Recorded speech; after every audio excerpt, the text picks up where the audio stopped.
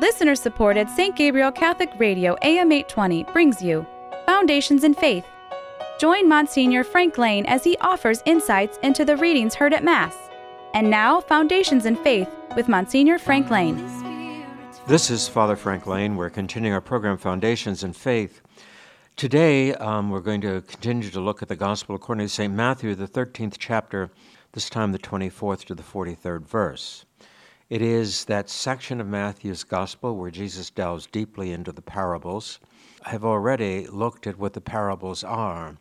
We've seen that, for instance, the language of faith is something that doesn't carry a whole lot of meaning with it as it enters into a culture of unbelief, as it enters into a radically secularized culture.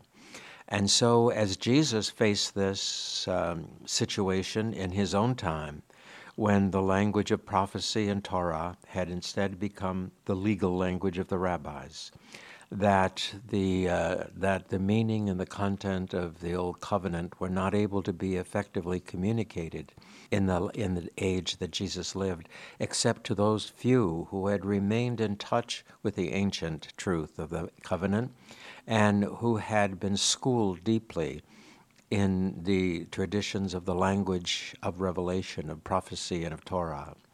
And so Jesus was then forced in a way to speak to them in imagery, in pictures, because he had to be able to communicate that which was intelligible to them, and using a vocabulary which they no longer understood or knew was in an effective way of proclaiming the gospel. So Jesus settles on parables. And in so doing, he gives us tremendous wisdom and tremendous depth. Today, it says, Jesus put a parable before the crowds. The kingdom of heaven, he says, and now he's talking about his realm, his world, what he tends to bring to the earth, may be compared to a man who sowed good seed in his field.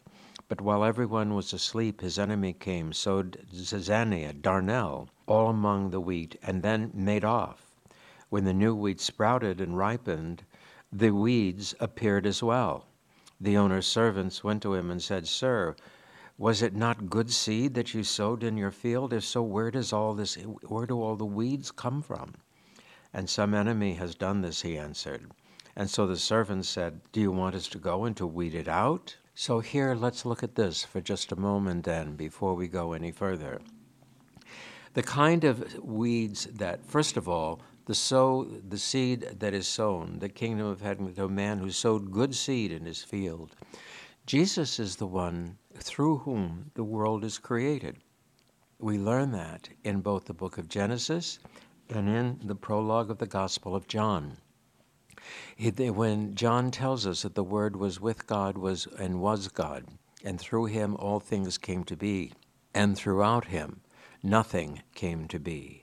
So it is through the second person of the Blessed Trinity, it is through the Son of God, that all creation comes into being. And that is the good seed. We hear that in Genesis over and over again, and God looked at all that he had done, and he saw that it was good.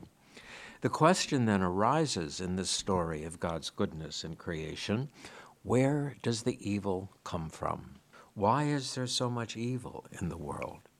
And Genesis answers that for us also. It goes back and it explains to us the story of original sin. And basically what the meaning of it all is this. What God has created is good. He sowed good seed in his field. But the evil, the weeds that have come into it, have been sown by the evil one. In other words, human sinfulness is what has destroyed the goodness of God's primeval creation. Human sinfulness, and we learn also from the book of Genesis, encouraged and implemented through the work of the dark, through the work of dark forces, through the work of evil, through the work of the devil. And then he says, and so the people who look at it say, how did this happen? Look at this. You created a good world, and yet everywhere we look, there is ugliness, there is brokenness, there is sinfulness, there is violence, there is dishonesty, there is immorality of every kind. So how does this happen? And Jesus answered them and says, some enemy has done this. In other words, yes, Satan has entered the world. This is the meaning of the image of the serpent in Genesis. Satan enters the world and seduces Eve and makes her attempt to be like God. In other words, to be complete and absolute in herself so that she doesn't need any God. That's the original sin. You eat the fruit, you'll be like him. You'll know good and evil, all of this. You'll be like gods. And so he says that an enemy has come in, has sown this false notion that by disobeying God, we can become more powerful than he is. And so the servant said, well, do you want us to go out and to pull all the weeds? Do you want us to do that? Well, the problem with that is, practically speaking, in the parable itself, is that the weed, which is called zizania, is a weed that it very, very strongly resembles a stalk of wheat, and that it's very difficult to tell the difference between that particular kind of weed until it gets ripe. And when it gets ripe, the head of the wheat tips over, it kind of bends over, whereas the zizania remains straight up, upright. And so then it's easy to tell the difference between the wheat and the weed, but only after it has come to the full term of its life, the full term of its purpose. And so Jesus says to them, or the master then says to them, no, because if you try to get rid of all the evil, you'll get rid of all sorts of good as well. You'll ruin the harvest completely. So let everything alone. At the harvest time, I will say to the reapers, first collect the weeds and tie it in bundles to be burned, then gather the wheat into my barn. No, he's talking about now the final days, the final judgment. And he says that it's not that the part of the church, of the early church, and continually so, is if Jesus Christ is God, and if he has come into the world, and if he's come into the world to save us, why are we beset with evil? Why didn't he just come in and just wipe it out? And he tells us here, because it would have destroyed much that could become good as well as the bad. In other words, there has to be room for conversion. There has to be room for change.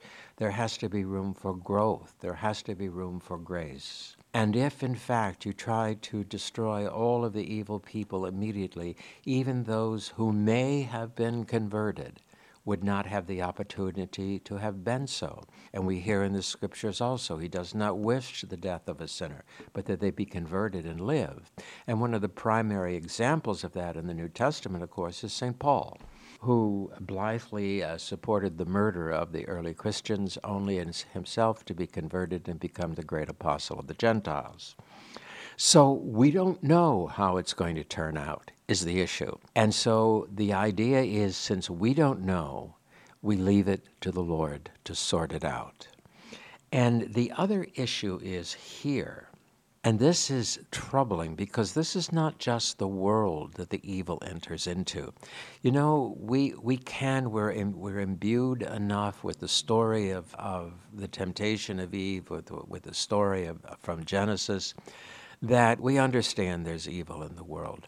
But this is the man's wheat field. This, in the parable, is the church. This is ourselves, scattered among us as they are, and within the church as there is, great evil and great good. You know, I think that because we become impatient and because we don't believe that Jesus would tolerate evil, and here in this parable he's saying, yeah, I'll tolerate it. I'll tolerate it in the hopes, for instance, that we get out of it, that these people are converted, that things change. I do not wish the death of a sinner, but that they be converted and live. So, how many people in our own day and age say, I am impatient with the evil that is in the church. I am impatient. Because of the sex abuse, I'm going to leave the church. Because there is zizania within the wheat field of the Lord, I'm going to leave the wheat field of the Lord altogether. I'm going to leave it and let the weeds, because there's too many weeds. If Jesus was God, there wouldn't be so many weeds. It's all a phony. It's all a fake. Or They will say that in remaining faithful and true to the word of the Lord, we find it very difficult to accept certain ideologies and certain practices in the modern world. Doesn't mean that we hate anybody, but how many young do you hear that say, well, I'm not a Catholic anymore because the church hates gays, or the church hates transgenders, or the church hates somebody? No, it doesn't. It doesn't adopt the wheat within the weeds within the wheat field as being part of the kingdom of heaven. But it does not in any way seek to harm them, because that is up to the living God. And he tells us here that when, in fact, the harvest comes, then the angels will come and they will sort the weeds and the wheat. They have the knowledge to do so. They have the competency to do so. We do not. We don't know what rests deep in the heart of other human beings. We don't know how much, for instance, is malice, and how much is ignorance, and how much is psychological damage in their life, and how much we don't know any of those things. None of them. Our court systems struggle to find those things out. Our prisons are filled with people, some who should be there and some who probably should not be there. But since we can't tell the difference oftentimes, even through our judicial processes, some people who should be in are out, and some people who are out should be in. But we've done the best we could. But that doesn't mean that we know all the answers.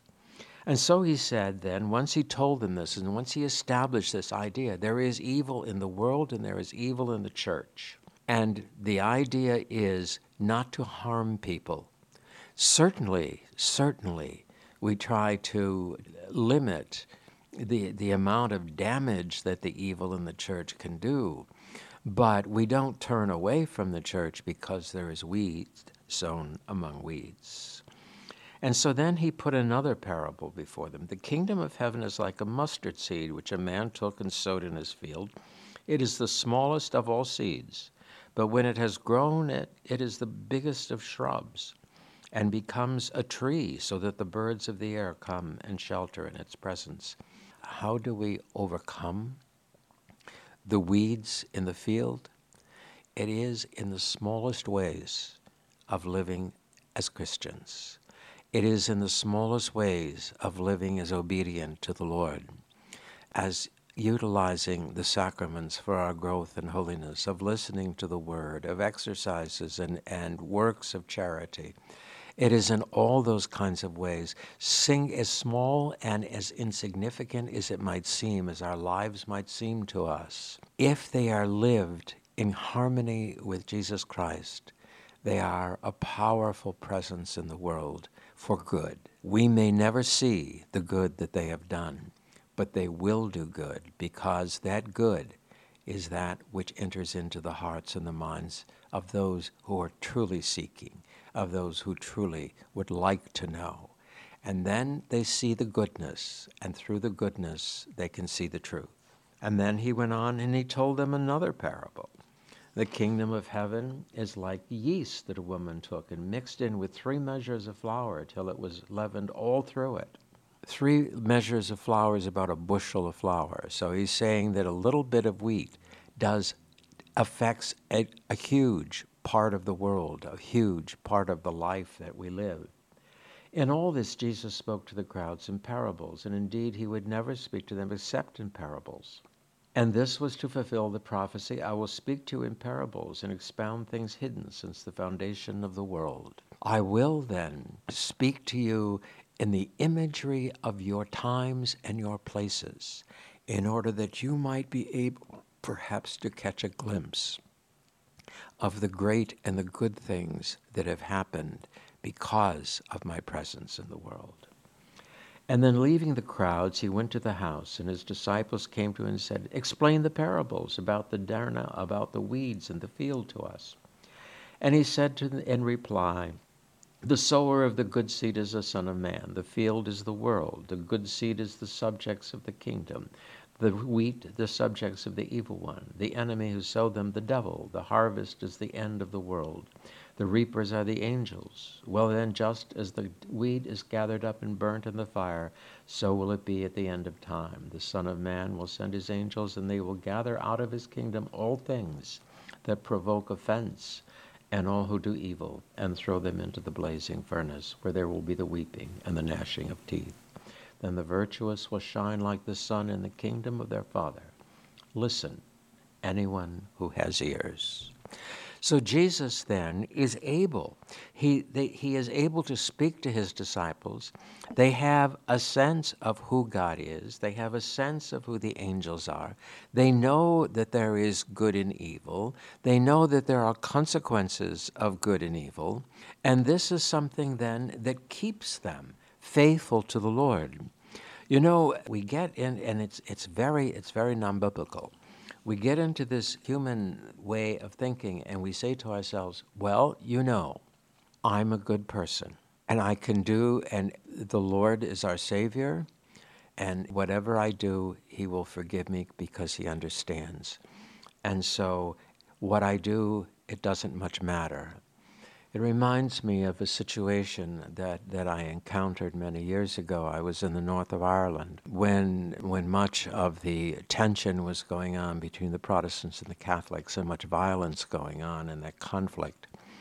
And I was at a monastery, and they had a guest in the monastery, a young man who was a Protestant. And sitting out on the wall with him one day and talking to him, I asked him about it. And I asked him, what do you think the difference is, between Protestants and Catholics? And well, he obviously hated the Catholics. And I said, well, you're in a Catholic monastery. Does that mean anything to you? Well, these guys are all right, but it's the rest of the Catholics that aren't all right. And then he said to me, he said, I've killed some of them, and I'm glad I did. I asked him, I said, well, are you a believer? Do you believe? Yes, he said, I'm Protestant. And I've been saved. And I said, what about the murders that you've committed? What about that? And he says to me, if I'm saved, it doesn't matter what I do. God will take care of me, and I will be saved in the end. So I can go out and kill people, and it's all right because I'm saved.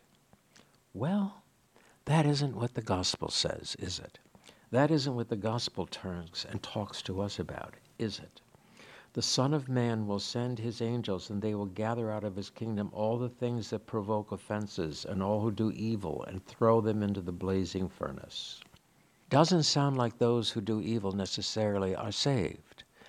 And I think it's not to speak in harsh condemnation of the Protestant notion of being saved, but it does bring to light out of the gospel the fact that it's not really a Christian concept, and it's not really a biblical concept. It's a concept that has been derived through a very complicated process of rational and irrational thought that has taken root within the church very explicitly since the explosion of the Reformation in the 16th century. That, as a matter of fact, there are consequences for how we live our lives. Jesus has just said that here in this parable. He told us about that the reapers are going to come at the end, and they're going to separate the weeds and the wheat, and the weeds are going to be tied into bundles and thrown out to be burned, whereas the wheat will be gathered into the barn. The wheat will be gathered. Those who have striven to live their lives in accordance with the Word of God will be gathered into his kingdom, into his home. And those who, in fact, rejected him in either belief or actions, they will be rejected by him at the end of the world as well in the final judgment. So we have this story in front of us now, the story that authenticates in many ways the Catholic position on salvation, that it is a participatory reality. We participate, even if minusculely, we participate in our own salvation by obeying the Word of God, by confessing our sins and repenting, and by striving to live a decent life, a life in harmony with the vision that Jesus had for the humanity that was created through him. And so it is the fulfillment of God's vision for humanity on earth which brings us into the kingdom of heaven. And we know, for instance, that oftentimes in the course of this lifetime, it's very difficult to tell the difference between the good person and the bad person. It's very often that it is kind of difficult for us to see that clear distinction between what goes on within someone whose heart is given to the Lord and someone who has been seduced into wanting to play God in their own lives. We know that. We know that. And yet Jesus says, we know that there is a debt. We don't know necessarily what it is, but he says, I know what it is. And in the final day, when it all comes, when everybody has had the chance that I want them to have, when everyone has had the opportunity to find salvation, then the harvest will take place. Because one of the reasons that no one wants to strive to destroy, just wipe out evil people, is because they are God's children, and he desires them to be converted and to live. And so the goodness that we are able to offer to sinners is something that is incredibly important in their lives, important in the world, important in the church, and important to the living God. For we are to bring them where they are supposed to be, to do so not by preaching and not by nagging and not by constantly haranguing, but by, as it says earlier in the parable of the mustard seed and the yeast, by ourselves living a Christian life, a virtuous life, a good life. By doing what the Lord has asked us to do, it has an impact on those around us. It opens up the possibility of repentance for them. And in opening up the possibility of repentance for them, it opens up the possibility, therefore, also for their own salvation. And in so doing, therefore, in living our life, in living a Christian life, we then have the opportunity to move toward the Lord. We have the opportunity to assist the Lord in the bringing about of his kingdom on earth. And we, therefore, have the opportunity to fulfill our own destiny, our own purpose of existence, which is not just to bring ourselves into the eternal kingdom, but also and as well to bring into that eternal kingdom the people whom God loves and desires to have with him, the people who God has invited to become part of his people, the people that God has impressed upon the importance and the necessity of seeking wholeness in their life, fullness in their life, the truth of who they really are. The truth of no human being is evil. The truth of every human being is good. Those who cannot ever find that truth within themselves, or who accept falsely another truth about life, those are the ones then who struggle, and those are the ones whom the Lord then, in the end, having given them every opportunity, and having used you and I also to give them the opportunity, these will be the ones gathered into bundles and thrown into the fire, the Lord says. And so as we look over this gospel, we reflect upon the parables of the Lord. And as these Sundays go on, and Jesus continues to use parables in order to explain his life and in order to explain to them the readings for the next couple weeks, we have to strive and remember, first of all, with deep gratitude, what the Lord has done for us, and secondly, with deep compassion for those who have lost the gift of the Lord, and with great works of charity and with prayer, to lift the burden of evil from the hearts of ourselves but of others, and to bring all joyfully into the kingdom of heaven. For this is why the Lord has created us, and this is what he asks of us, and this is what he offers to us. He never forces us to accept it. He always invites. We get frustrated with the lack of force, but we also know One cannot love unless one is free to do so. One cannot be compelled to be saved. One must choose it and live for it and work for it in their lives. Foundations in Faith is a production of listener-supported St. Gabriel Catholic Radio AM 820. Archives of Foundations in Faith are available at stgabrielradio.com.